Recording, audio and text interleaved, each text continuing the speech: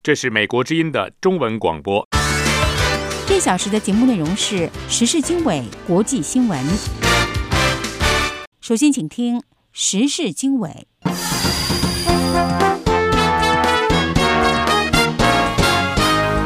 欢迎收听美国之音的时事经纬节目。今天是3月12号星期三，美国东部日光节约时间上午10点，中国时间晚上10点，我是肖华。这次节目主要内容有：国际搜寻人员扩大对失踪马来西亚航空公司班机的搜索范围；乌克兰称俄罗斯在边境地区增派大规模的军队；美国一家非政府组织说，中国当局调整了对付异议人士的策略；香港警方称已经逮捕了涉嫌砍伤前《明报》总编的9个人。以上内容欢迎收听。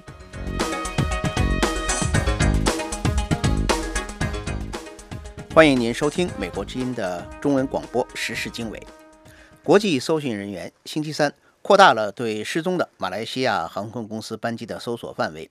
与此同时，马来西亚政府否认就马航370班机最后已知位置发出自相矛盾的信息。详情请听美国之音记者布朗从河内发的报道。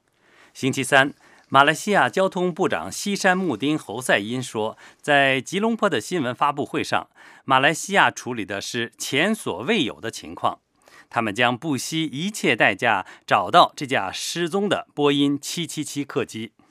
My heart reaches out to the families of the passengers and crew, and I give you my assurance that 他说，我的心和乘客和机组人员的亲属在一起，我向你们保证，我们不会放缓步伐，我们将不遗余力地搜寻失踪的飞机。这位交通部长说，12个国家派遣42艘船只和39架飞机，在5万平方公里的范围内进行搜寻，到目前为止一无所获。他说，搜索范围既包括南中国海，也包括马六甲海峡。马六甲海峡在马来西亚半岛的另一侧，相隔数百公里。马来西亚军方曾表示，他们在离雷达屏幕上看到过失联飞机，飞机当时的位置是马六甲海峡，但是星期三军方收回了这个说法。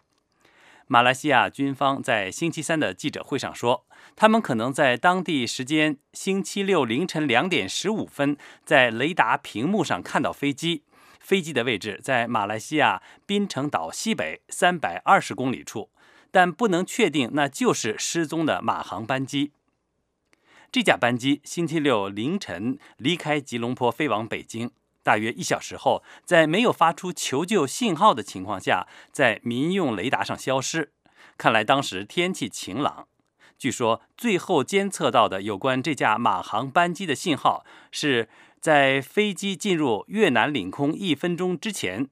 于是国际搜救人员在越南和马来西亚之间的海域展开了大规模的搜索。目前关于飞机可能位置的各种信息各不相同，令人迷惑。越南星期三早晨宣布缩小搜救行动的规模，不过几个小时之后，越南人民军副总参谋长武文俊又说，搜寻行动又恢复了。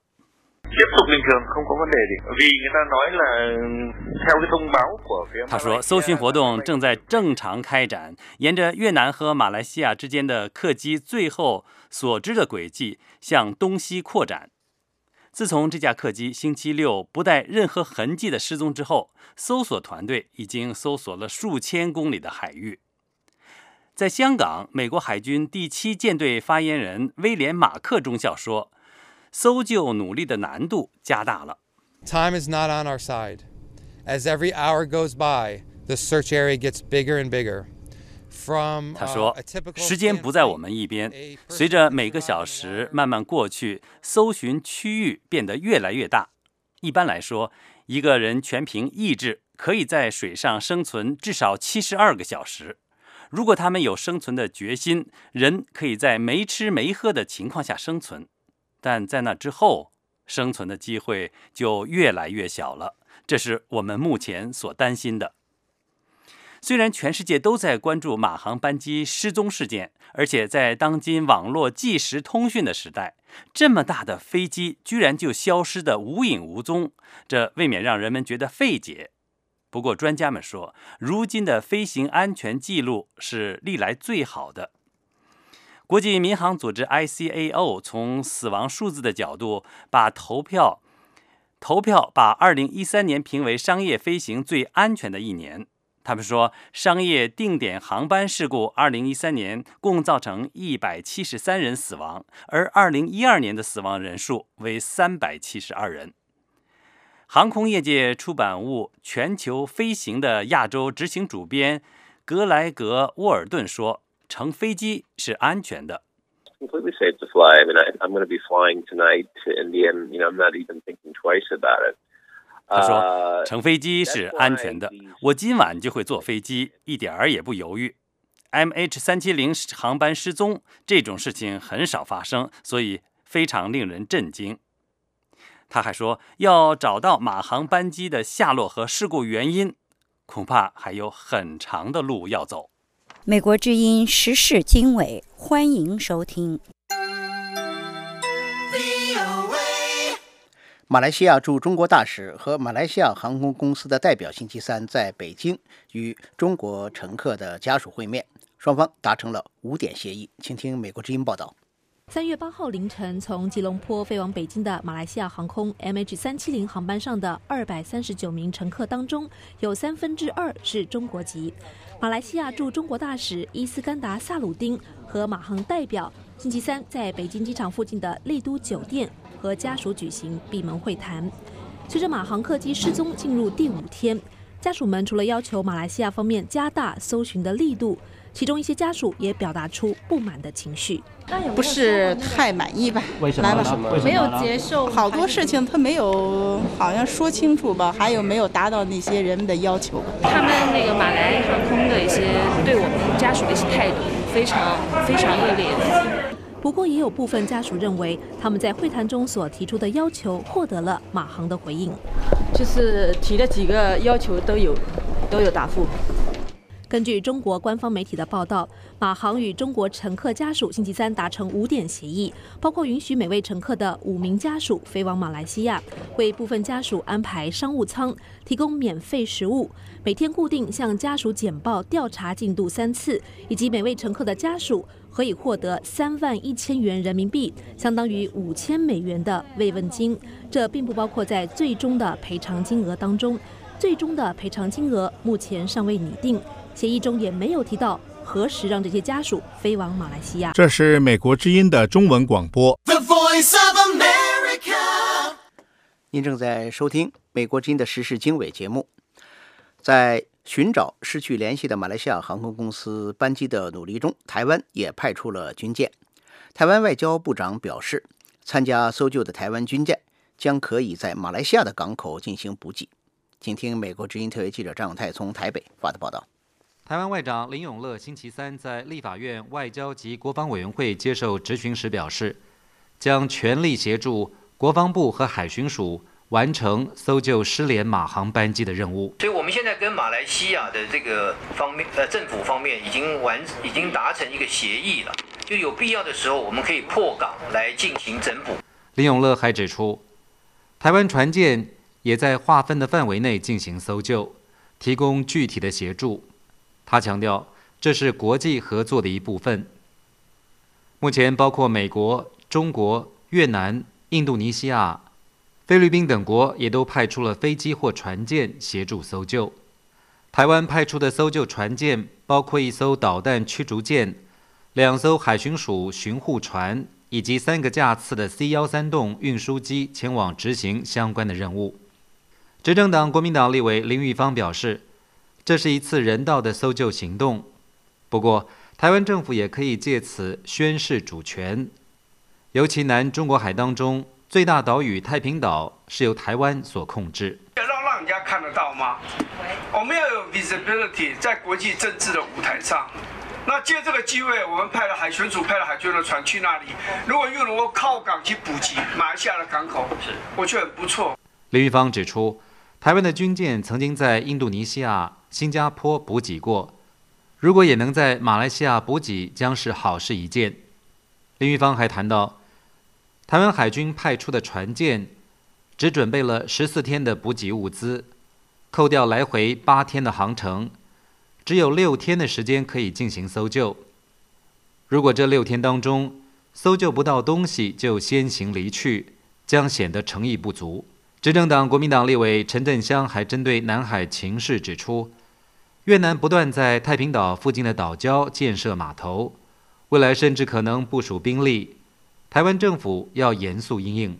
如果说我们太平岛不能够独立固守，保持24小时警戒的话，那非常的令人担心了。所以在这一方面，我们希望我们运用一切我们外交的手段，能够使它变成一个国际化，能够化解未来不必要的争议。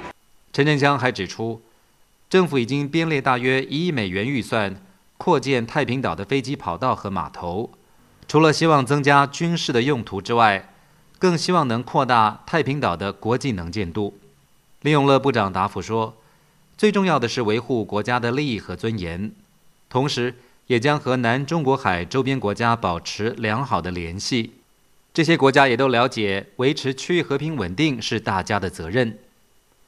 台湾总统马英九曾经表示，他提出的东海和平倡议理念也适用于南中国海。虽然南中国海情势远比东海更加的复杂，马英九总统还公开指出，他对于南中国海的原则是主权在我，搁置争议，和平理性，共同开发。他还强调，一定会以和平的方式解决争端。目前除了台湾之外，包括中国、越南、马来西亚、菲律宾、汶莱都宣称对于南中国海拥有主权。以上是美国之音特约记者张永泰从台北发来报道。这是美国之音的时事经纬节目。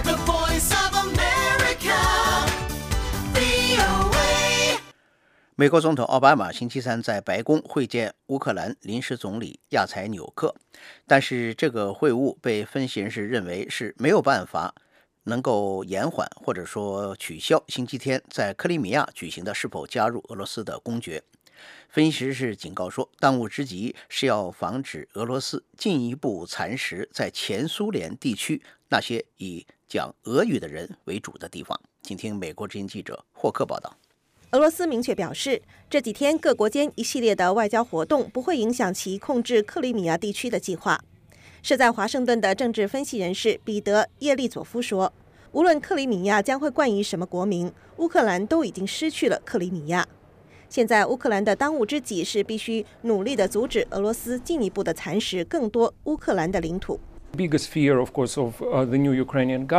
乌克兰政府最担心的是，而且极可能的是，普京会设法进入乌克兰东部的一些地区。当然，这取决于政治局势。我们不能忘了，俄罗斯和克罗米亚半岛之间没有直接的陆路接壤。美国外交政策委员会的分析人士史蒂芬·布兰克对此表示认同。他还指责欧盟对俄罗斯要接管具有战略意义的克里米亚半岛的举动反应不积极。没有真正的对俄罗斯的联合经济制裁，没有加强乌克兰自身防卫能力的系统战略军事行动。如果我是普京的话，我会认为我可以为所欲为。我认为他最终能够为所欲为，但是我认为迄今为止行动太少。即使有什么行动的话，也没有任何组织和协调。亚采纽克对华盛顿的访问还有另外一个重要目的。叶利佐夫说，基辅临时政府需要美国的经济支持才能维系。此外，乌克兰也需要及阻止莫斯科得寸进尺的政治支持。叶利佐夫说，就目前来看，乌克兰东部讲俄语的人口似乎拒绝俄罗斯的干涉，但是局势随时可能发生变化。正如人类学家所指出的，民族认同感其实是可以不断变化的，取决于当时局势而定，尤其是当战争爆发时。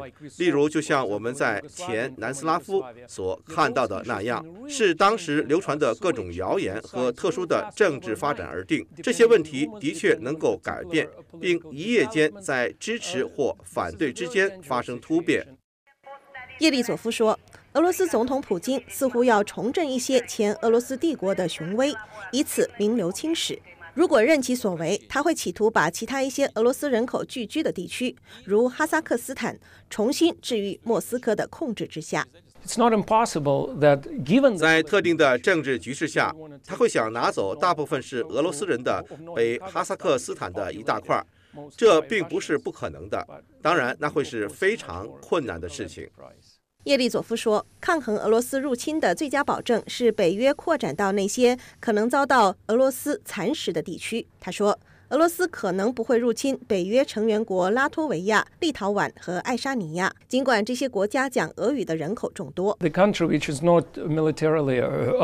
在军事上不是北约盟国、自身军力薄弱、经济步履艰难的国家，无疑会是诱人的目标。上星期，美国政府授权对那些违反乌克兰领土主权的人们实施制裁，包括签证限制。欧盟也对俄罗斯采取行动，终止签证和新的经济协议的谈判。霍克，华盛顿报道。美国之音，时事经纬。乌克兰官员说，俄罗斯继续在与乌克兰接壤的边境地区增派大量的军队，规模已经超过乌克兰军队的好几倍。但是乌克兰领导人强调，不会用武力来阻止俄罗斯占领克里米亚。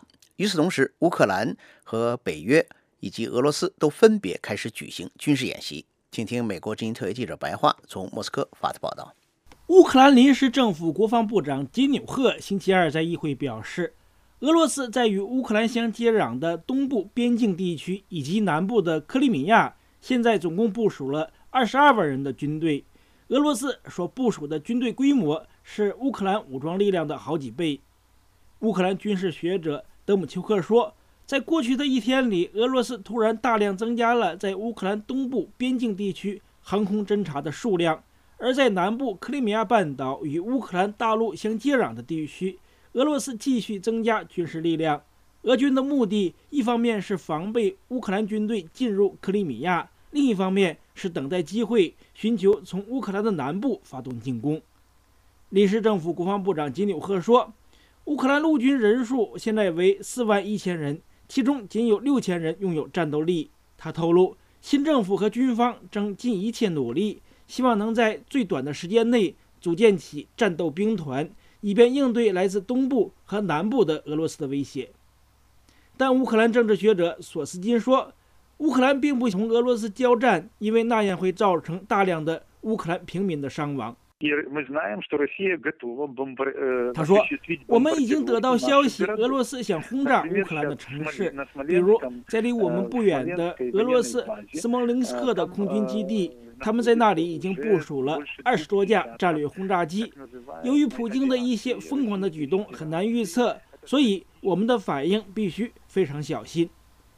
乌克兰临时总统土尔奇诺夫表示，乌克兰不会使用武力来阻止俄罗斯占领克里米亚，因为那样将使乌克兰东部边界面临俄罗斯入侵的危险。临时政府总理亚岑纽克星期二透露，乌克兰军队在最近这4年遭到了严重破坏，军队快要垮掉。军事学者德姆丘克认为，亚努科维奇对乌克兰的国家安全造成了非常大的损害。他说，亚努科维奇执政之后，他宣布乌克兰不加入北约，不加入任何军事集团，大幅度裁减军队，这是非常大的错误。这的确是破坏国家安全的犯罪行为。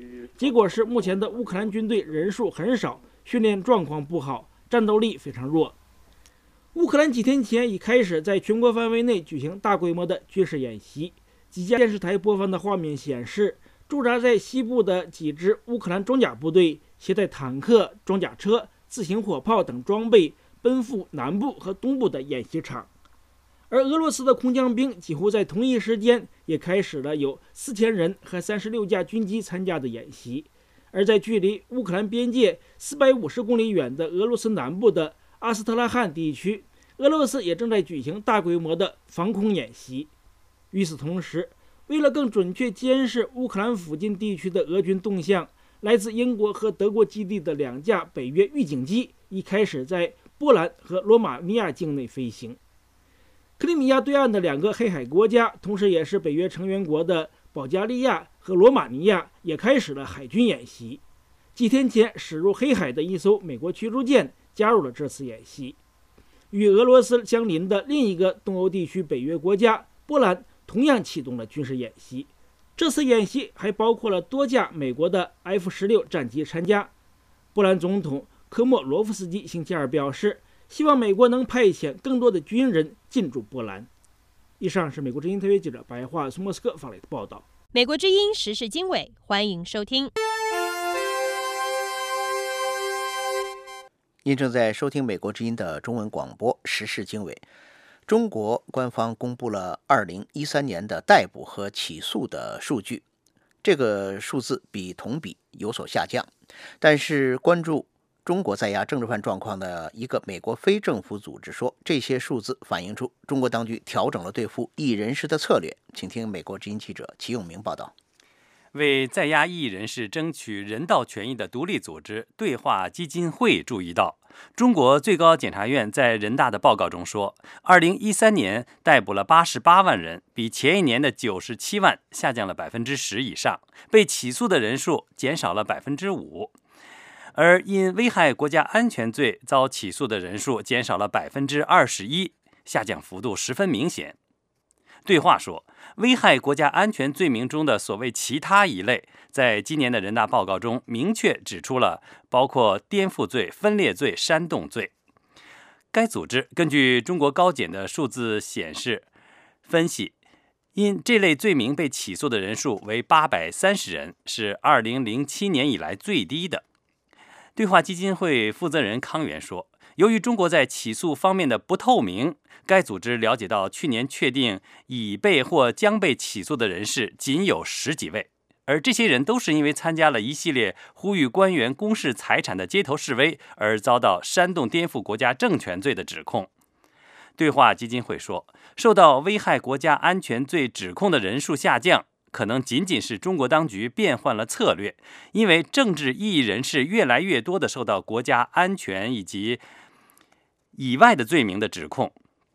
该组织例举去年江苏新余被以颠覆罪逮捕的李思华、刘平和魏忠平等人，在12月法庭审理中，罪名不再是煽颠罪，而被代之以扰乱公共秩序罪。该组织负责人康源说，新公民运动的倡导人著名的许志勇从来没有受到危害国家安全的指控，但他的案例处于一条模糊的政治和非政治的界限之间。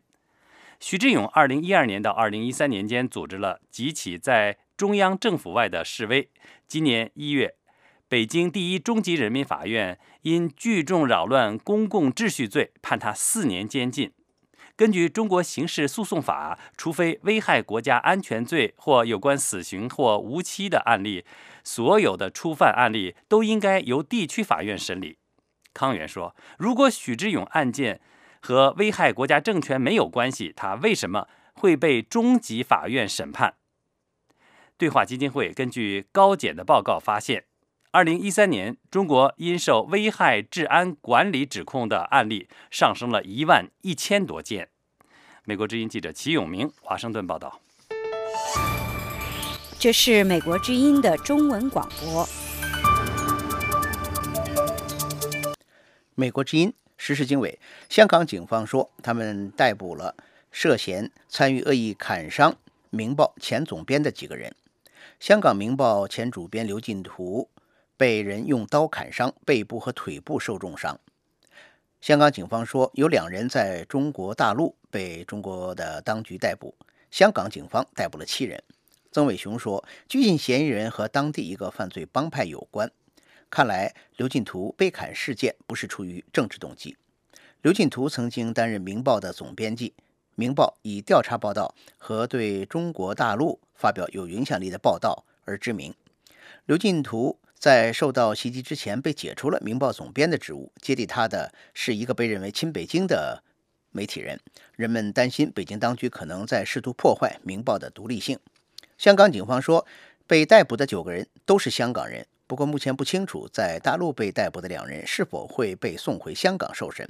香港警方说，也不排除可能还会有更多的嫌疑人被逮捕。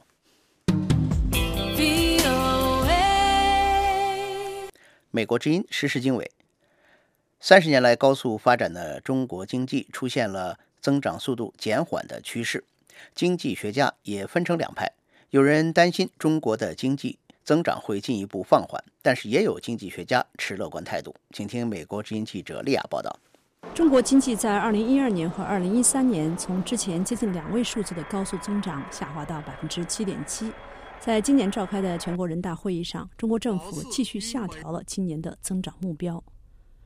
不过，中国最近公布的一系列经济数据，尤其是2月份出口的急剧下跌，引发中国经济是否正在进一步放缓的担忧。美国摩根大通首席中国经济学家朱海滨预计，2014年中国的经济增速将下降至 7.4%， 其中投资、消费和进出口对整体 GDP 增速的贡献分别为 3.7%、3.6% 和 0.1%。美国科勒利咨询公司创始人科勒利认为，中国长期的增长前景是积极的，但是中国目前正在经历的一些转型将会给增长带来相当大的障碍。他估计，在今后几年，中国经济可能出现明显的下跌，尽管这种下跌是暂时性的。鉴于中国经济已经高速发展了30年的时间，人们普遍认为中国经济现在出现减速是很正常的自然现象。不过，美国大西洋理事会的资深研究员盖保德博士则有不同看法。的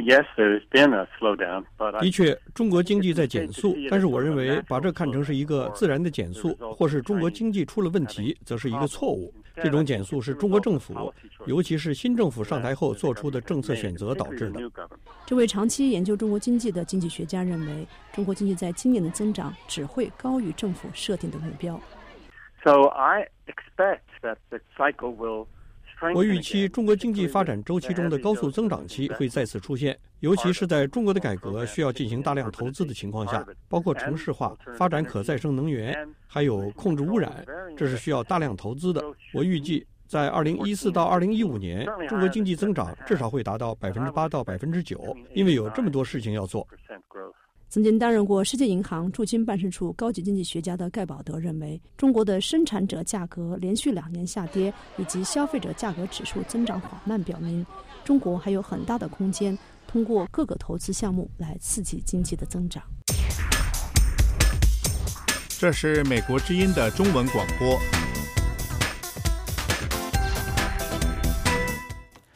中国银行监管部门宣布，已经选定了一些民营的资本参加第一批的民营银行试点工作。民营银行是中国政府近年来推动金融改革努力的一部分。请听美国之音记者赵江报道。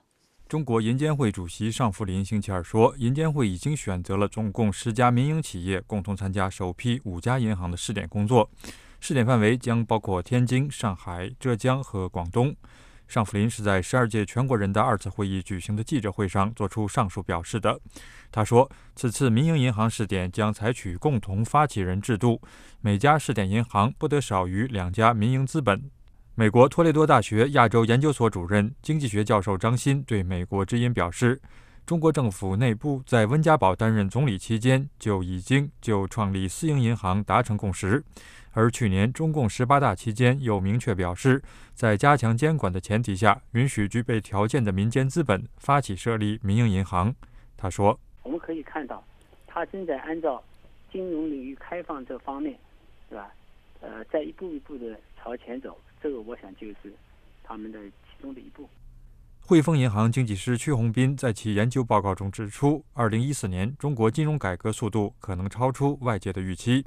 他估计，有关存款利率和存款保险计划等关键金融领域的改革措施，也将在未来的几个月推出。中国银行丰厚的利润和极强的融资能力，一直对民营资本有着巨大的吸引力。目前，中国民营资本只占中国银行业总资本的不足12%，但是民营资本已经广泛进入中国金融体系。据中国银监会统计，目前中国民间资本占比超过50%的中小型银行已经超过了100家。托雷多大学的经济学教授张欣认为，近期而言，民营银行的试点确立不会冲击国有银行对中国金融业的垄断，但是从长期来看，民营资本将在中国的经济自由化和资本配置过程中发挥越来越重要的作用。特别是在东南沿海当中，很多的企业他觉得那个靠国有，特别是私人企业，他靠国有银行的融资，对他们的经济发展这个反应太慢，其他的那个程序也太复杂，所以呢，这个里面民间的资本的要求很多，民间的融资的要求也很多，所以我想在东南沿海地区，它的发展可能会不一样，它会快一点。与此同时，中国央行行长周小川星期二表示，市场力量正在推动利率的自由化。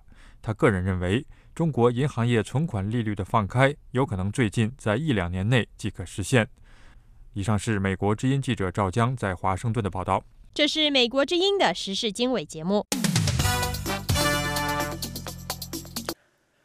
台湾总统马英九说，根据两岸关系的模糊定义9·2共识，台湾运用这种概念发展两岸的经济贸易，摆脱了孤立。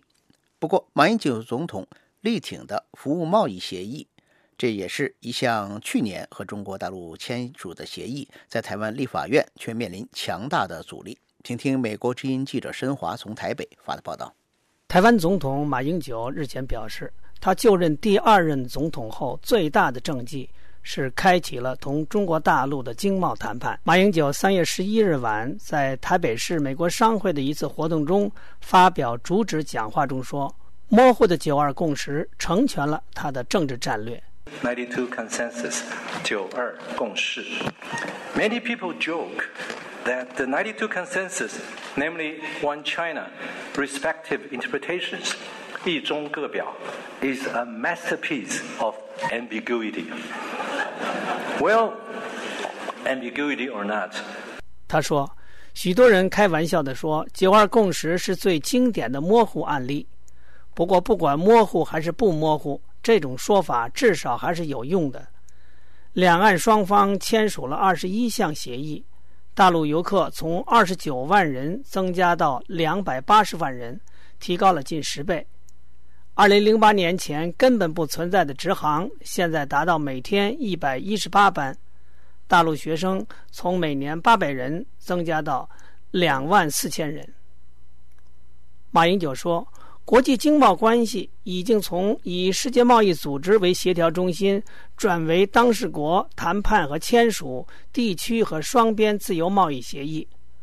不过，由于台湾外交地位特殊，结果被逐渐边缘化。马英九说，他迎头而上，首先改变了同中国大陆的经贸关系。他说， So I decided in 2009 to break isolation by first negotiating with mainland China, our number one trading partner. 推动国际贸易自由化的主要动力已经从世界贸易组织转向地区和双边自由贸易协议。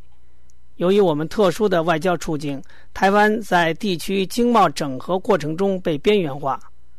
2009年，我决定要打破孤立境地，首先同我们的最大贸易伙伴中国大陆进行谈判经济贸易架构协议，协议于2010年签署。马英九在讲话中特别谈到了同中国大陆签署的服务贸易协议，说这项协议进一步表明了台湾实现贸易自由化的决心，希望立法院尽快批准。然而星期三，朝野两党围绕服贸协议的审议还没有开始，就围绕程序问题相互呛声，高声叫喊，一片混乱。民进党立委占领主席台，国民党立委大声抗议。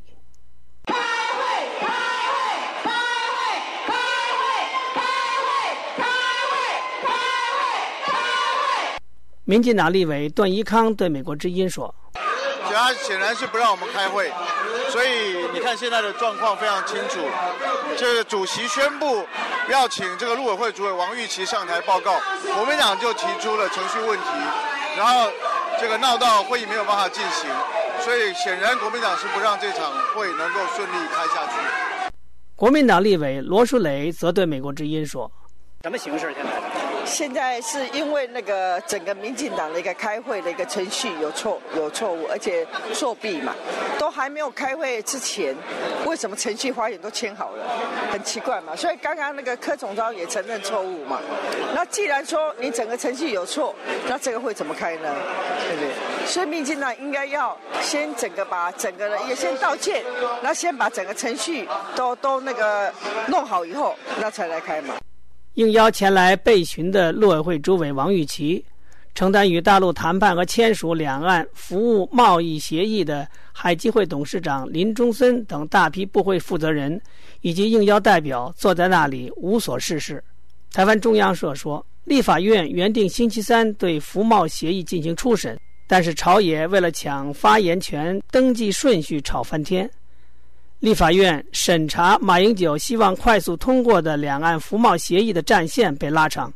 另外，公民觉醒联盟的一项民调说，38.1% 的网友并不了解两岸服务贸易协议，而60%的网友不支持服务贸易协议。美国之音记者申华台北报道。这是美国之音的中文广播。菲律宾海军星期三说，菲律宾向驻守在第二托马斯浅滩一艘搁浅的运输舰上的士兵空投了食物和水。此前，中国阻止2艘菲律宾的补给船靠近驻军。这处有争议的岛礁在中国被称为仁爱礁，在菲律宾被称为阿用引礁。菲律宾的旧运输舰1999年在那里搁浅。中国指责菲律宾试图占领这个岛礁并修建永久基地。菲律宾海军一名不透露姓名的官员对路透社说，菲律宾的一架飞机星期一向住在搁浅船上的海军陆战队员空投了食物和水，但是补给只够维持几天，菲律宾仍然需要派船只运送物资。菲律宾军方称，为了避免对抗，菲律宾一直使用民用船运送物资，但是船只在星期天被中国的海警船驱离，这还是第一次。菲律宾星期二召见了中国使节，对此表示抗议。中国要求菲律宾从仁爱礁拖走搁浅的船只。中国外交部长王毅还发出了不要以小闹大的警告。这里是美国之音的中文节目。欢迎继续收听美国之音的时事经纬节目。在美国洛杉矶地区格伦戴尔市静静坐落的一座纪念二战慰安妇的塑像，在太平洋的彼岸，日本和韩国引起震动。请听美国之音记者国福从洛杉矶发的报道。洛杉矶北面的格伦戴尔市为一座来自韩国的慰安妇塑像举行揭幕仪式，也揭开了一场跨越国界越演越烈的争议。美国应该站在人权的立场，要拥护这些慰安妇的还没有牺牲的人，还在世的，给他们一个公道。Accelerate the worsening of this. This was not based on true statements, a reliable statement. That is to lie. 格伦戴尔市人口5.4%是韩国裔。当天，地方官员和韩国裔社区数百人参与盛会。众人的目光焦点是远从韩国赶来的前慰安妇幸存者金婆婆。道歉，这是我的诉求。身为一个日本首相，你必须为过去的错误道歉，即使那是从前的天皇造成的。慰安妇指的是二战期间被日本征召为日本军人提供性服务的女性。他们主要来自韩国，许多是被强迫或诱骗，人数可能多达20万。但日本保守派则认为最多2万人，而且绝大多数是自愿的。韩国格伦戴尔姐妹市协会是塑像的推手之一，协会主席李强表示， The reason behind having the statue here 在这里树立塑像的原因是为了促进世界和平以及人权。但许多日裔美国人和日本人不欢迎这座塑像。上个月，一个叫做全球史实联盟的民间组织和几个日裔美国人向联邦地方法院提出诉讼。联盟主席穆良浩一是南加大的国贸教授。穆良说，格伦戴尔是加州的一个城市，没有权利干涉外交事务，因为那是联邦政府掌控的，而不是州政府和市政府。穆良认为，格伦戴尔市树立慰安妇铜像，已经在关于慰安妇问题的国际性辩论选择了立场。他指控市府违宪，要求法官下令拆除慰安妇的塑像。另外一名原告是当地的日裔妇女盐田，她声称铜像让她难受，无法享受逛公园的乐趣。格伦戴尔市府必须在3星期内做出答复。2月25号晚上，市议会举行听证，100多人参加，座无虚席。16个民众上前发言，一面倒的反对拆迁慰安妇铜像。赵谭美生是洛杉矶县前蒙特利公园市的市长，他表示 She has feelings of exclusion. 这个居民声称他到公园会因为塑像而感觉到被排斥、难受和愤怒。如果他真的如此感觉，他可以想象这个诉讼对慰安妇的屈辱，在伤口上撒盐的程度。马拉琴是人权组织亚美尼亚全美委员会在格伦戴尔的代表，他表示，格伦戴尔市宣扬人权，正是美国立国的价值，而我们认为树立这个塑像也代表了这些价值。格伦戴尔市的议员弗里德曼则指出，作为一个城市，我们有权根据宪法第1修正案表达我们的想法，我们也有权树立塑像，所以我不认为诉讼案有成功的可能。而就在格伦戴尔市陷入慰安妇风波的同时，日本政坛对慰安妇问题态度转变的言论已激起超越国界的风暴。现任日本内阁官房长官的菅义伟最近表示，将对河野谈话所依据的一些慰安妇的证词重新进行检验。他的表态已经引起韩国和中国的批评。1993年，日本官房长官河野洋平就16个慰安妇的调查报告发表讲话。他承认二战期间日本强征了许多慰安妇，并就此表示道歉和反省。后来被称为河野谈话。穆良说，官房长官河野在1993年发表谈话，那是一个致命的错误，因为根据的不是前慰安妇的真实故事，基础非常薄弱不稳，所以日本政府准备重新查核那些说法，评估真假。美国加州的日裔国会众议员麦克本田2007年曾提案呼吁日本向被强迫征召的慰安妇道歉。这个月初，本田表示，日本政府试图修改河野谈话将是一个错误。他说，时间紧迫，幸存的慰安妇不到100人，而且都是80岁以上的老人。日本政府必须对他们发出正式明确的道歉。从前表示遗憾的个人声明是不够的。加州大学河滨分校教授爱德华章指出，日本对韩国和中国的侵略历史必须获得解决才能前进，但日本官员在慰安妇问题的立场翻来覆去。张教授表示，日本政府正在向极右倾斜，性奴隶问题并不只是日本和韩国的问题，而是战争犯罪和对人性的侵犯，必须解决。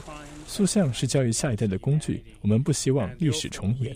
格伦戴尔市的慰安妇铜像是韩国以外的第一个，但纪念慰安妇的不同形式已经出现在美国东西两岸。在加州，洛杉矶南面的加登格罗夫市2012年树立了慰安妇纪念碑。去年9月，旧金山北面的索诺马大学为亚太浩劫纪念碑添加了3块纪念慰安妇的地砖。然而，这个趋势也激起了一些日裔美国人和日本人的反击。南加州的布埃纳公园市去年夏天拟议建立慰安妇塑像，马上接到从日本潮涌而至的反对电邮。市议会最后以日后维护塑像可能经费困难的理由而打消计划。面对韩国裔推动树立慰安妇纪念碑的风潮，穆良说，一旦联邦法院裁决说在城市的公立公园树立慰安妇塑像侵犯了联邦外交事务的权限，那么这个原则就可以适用于美国所有的城市。尽管官司临门，格伦戴尔市的立场并未改变。听证一结束，市长维弗当下做出结论，他说：市议会决议把慰安妇塑像放在那里，通过了，也树立了，它会留在那里，毋庸在意。市议会立场已定，但官司并不因此终结。穆良表示，诉讼有许多步骤和阶段，结果如何要到联邦最高法院才能知道。市议员弗里德曼则说，只要我还是市议员，还是民选官员，我会继续为维护慰安妇塑像而奋斗。格伦戴尔市的慰安妇塑像面临的将是一场漫长的斗争。以上是美国之音记者包小祥和国福从洛杉矶发来的报道。这是美国之音的时事经纬节目。被提名担任美国国家安全局新局长的人选表示，他如果上任，将会和美国公众多解释联邦政府监听项目对维护国家安全的重要性。一天之前，前美国国家安全局的合同雇员斯诺登表示，他并不后悔他披露了美国联邦政府的监听项目。请听美国之音记者李宝报道。Good morning, everybody. 美国国会参议院军事委员会3月11号星期二举行任命核准听证会，接受质询的官员包括海军中将迈克尔·罗杰斯，他被总统提名担任国家安全局局长和美军网络司令部司令。罗杰斯承诺，如果这项任命获得参议院的核准，他会努力保护公民自由和隐私，但也会继续政府监听项目，以保卫国家和公民安全，并积极向公众作出解释。作为一名高级情报官员，我必须有能力跟民众沟通，尽可能详尽地展示我们所作所为和背后的原因。我的一大挑战是，我必须有能力以大多数人能明白的方式讲出大道理。我期待着应对这一挑战。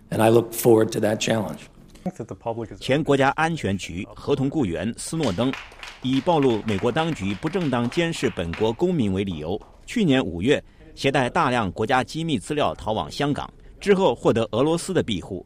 这一事件引发公众对政府监听项目的大讨论。斯诺登星期一通过视频在美国一个私营机构组织的讨论会上为自己做出辩护，称对泄密事件一点也不后悔。我想做的是告诉公众这些事情，好让他们做出决定，他们可以就我们应该怎样做达成共识。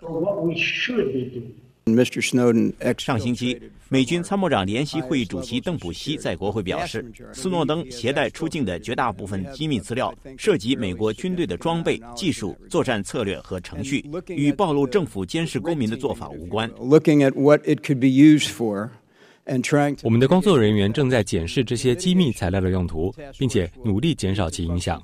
他们需要大约2年的时间，这是一项很大的挑战。我估计需要花费数十亿美元来修补事件对国防安全造成的损失。即将离任的国家安全局局长亚历山大将军去年9月表示，斯诺登将偷窃的数据带去中国和俄罗斯。从这些泄密资料中掌握到信息的那些人会来伤害美国，伤害美国人民。斯诺登去年逃离美国后，将一些机密材料交给了美国和英国媒体，但否认将材料递交中国或俄罗斯政府。美国之音记者李宝华盛顿报道。这里是美国之音的中文节目。在互联网不断地深入民众生活各个层面之时，一些专家试想，今后的科技怎么会影响人们的生活？请听美国之音记者谢尔伯恩的报道。由皮尤研究中心和伊隆大学互联网创想中心共同完成的这项报告，汇集了大约1500名专家的想象。报告的主要执笔人伊隆大学教授乔安娜·安德森说，令人印象深刻的是，专家们在互联网今后有哪些变化问题上的观点竟然如此的一致，而当他们被问到这些变化对用户有什么好的和坏的影响时，他们的答案又是如此多样，这同样令人印象深刻。专家们反复提到的一个主题是，互联网在日常生活中可能变得既不那么显眼，又缺其不可，就和电一样。报告认为，这可能会极大地增加人类与机器的连接，由此将改变一切，包括人与人之间的互动和世界各国政府的决策。许多的预测都反映了积极的展望，不过专家们认为，当然也存在某些担心。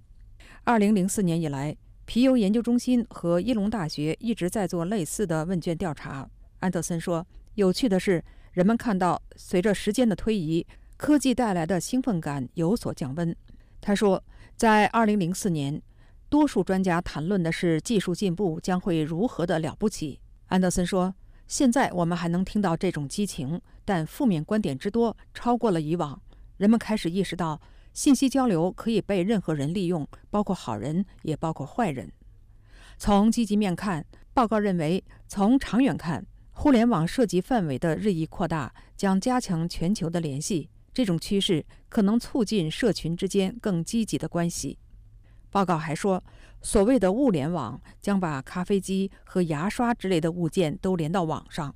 物联网、大数据和人工智能会让人们更加了解他们的世界和他们自身的行为。麻省理工学院计算机和人工智能实验室资深研究人员戴维·克拉克说，这些物件越来越具备他们自己的通讯形式，他们自己的社交网络，通过这个系统分享和聚合信息，可以自动控制和激活。他说，人类世界将越来越多地通过一组协同运转的装置来做决策，互联网以及其他由计算机调节的通讯系统将会无处不在，同时也变得越来越润物细无声，不再那么显眼，进入幕后操作人们所做的一切事物。专家们还认为，随着增强现实技术以及可以穿戴在身的日常生活监测装置越来越广泛的应用，用户可以获得信息反馈，从而改善生活，包括个人健康。皮尤中心和伊隆大学不久将发布另外一份有关可穿戴式装置的报告。最后，在好坏兼有的影响方面，专家们还认为，互联网还有可能引发像阿拉伯之春那样的抗议浪潮，有些是和平的，有些就不那么和平了。在负面影响方面，专家们提醒说，有的人拥有技术，有的人则没有，贫富差距的扩大可能会导致暴力。专家们说，10年后，网络将继续受到涉及色情、犯罪和欺负人等滥用和滥用者的困扰，而这些滥用者将逐渐发展壮大，通过新的能力让别人的生活变得更加的糟糕。报告还警告说，网络自由面临来自政府和企业的威胁，他们以安全和文化规范为借口控制网络。电子隐私信息中心总裁马克·罗滕伯格说，我希望网络更加开放，有更多的民主参与，更少的中央控制和更大的自由，但是谁也不能预设究竟会有什么样的结果。美国的各种经济和政治力量正在做着彼此相反的运动，因此我们面临的重要挑战是2025年的互联网究竟将是自由和充满机会的，还是成为控制社会的基础手段。报告最后说，个人隐私将继续受到侵蚀，并且只有高端人群才能享有。安德森说，过去10年，能够保护自己隐私的人是那些有权和有控制手段的人。富人将有能力保住他们个人数据的隐私性。当然，预言未来是件危险的事。不过，安德森研究了1990年代的数千项预测。他说，很多预测有令人难以置信的先见之明，并且准确到位。这是美国之音的时事经纬节目。欢迎继续收听美国之音的时事经纬。在撒哈拉以南的沙漠地区，有一个威胁妇女的杀手，就是子宫颈癌。请听美国之音记者皮尔森报道。全世界每年有大约50万名妇女罹患子宫颈癌，其中25万人会死去。死于子宫颈癌的妇女绝大部分在发展中国家。在布基纳法索，金达知道自己得了子宫颈癌时，已经太晚了。他们说已经没有任何办法治我的病了。可是，一种简单又不贵的检验本来可以救金达的命。在发达国家，多数妇女可以在医生的诊所做一种非侵入性的子宫颈癌检查。如果化验结果显示有不正常细胞，他们有几种选择。冷冻疗法就是冷冻子宫颈，冻死初期的癌细胞。如果癌症进入晚期，可以用放疗或手术。在发展中国家，妇女没有这些选择。结果是在撒哈拉以南非洲地区，感染艾滋病毒的妇女能够存活，但是她们却死于子宫颈癌。In the pre-cancer stage, 谢谢收听美国之音的时事经纬，我们明天再见。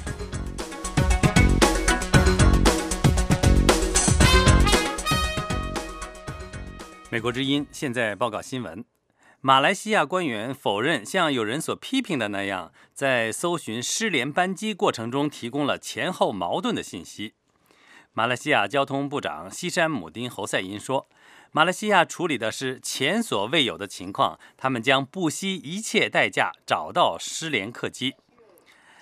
他在今天的记者会上说，12个国家派遣42艘船只和39架飞机在5万平方公里的范围内进行搜索，但到目前为止一无所获。马来西亚军方曾表示，他们在雷达屏幕上看到过失联飞机，飞机当时的位置是马六甲海峡，但是军方此后又收回了这个说法。美国总统奥巴马今天在白宫会晤到访的乌克兰临时总理亚采纽克。与此同时，俄罗斯与西方国家在乌克兰克里米亚问题上继续处于僵持局面。这是奥巴马总统首次与亚采纽克会面。白宫说，奥巴马总统和亚采纽克临时总理将讨论经济援助的议题。美国已经保证向乌克兰提供10亿美元的援助。7国集团发表声明，呼吁俄罗斯停止以违反乌克兰法律和践踏国际法的方式改变克里米亚现状的一切做法。星期二，美国国会众议院以403票对6票通过决议案，谴责俄罗斯侵犯乌克兰在克里米亚的主权。该决议案同时还呼吁国际监察员进入该地区。香港警方说，他们逮捕了涉嫌参与恶意砍伤《明报》前总编的9个人。香港《明报》主编刘进图上个月被人用切肉刀砍伤，背部和腿部受伤严重。警务处处长曾伟雄今天说，中国大陆当局逮捕了2人，港警逮捕了7人。曾伟雄说，据信，嫌犯跟当地一个犯罪帮派有关。刘进图被砍事件看来不是出于政治动机。南非警方的取证分析师出庭作证说，被控杀人的南非截肢短跑运动员奥斯卡·皮斯托利斯去年射杀女友斯廷坎普之后，用板球棒砸开浴室门时，很可能没有带假肢。检察官今天在庭上展示了这扇门。取证分析师约翰斯·威姆伦作证说，板球棒上的痕迹跟门上的2个洞相匹配，门上的洞无疑是用板球棒打的。但是他说，从击门的角度来看，皮斯托利斯当时很可能没有带假肢。皮斯托利斯在以前的宣誓书中说，他开枪后带上假肢，用板球棒砸开了浴室的门。接下来这条新闻似乎是只有电影里才会有的情节。一名美国男子在死刑牢房里度过了近30年之后，才恢复了自由之身。路易斯安那州服刑最长的死刑犯福特，在最新的证据显示那起让他身陷囹圄的谋杀案不是他干的之后，获释出狱。检察官请求法院废除对64岁的福特当年所做的1级谋杀有罪的判决。各位听众，美国之音现在结束今天下午6个小时的中文广播。下次广播从北京时间上午6点钟开始。美国之音中文广播已经进入每周7天，每天24小时运作。欢迎您通过网站 voachinese.com 或亚洲3号卫星继续收听收看美国之音节目。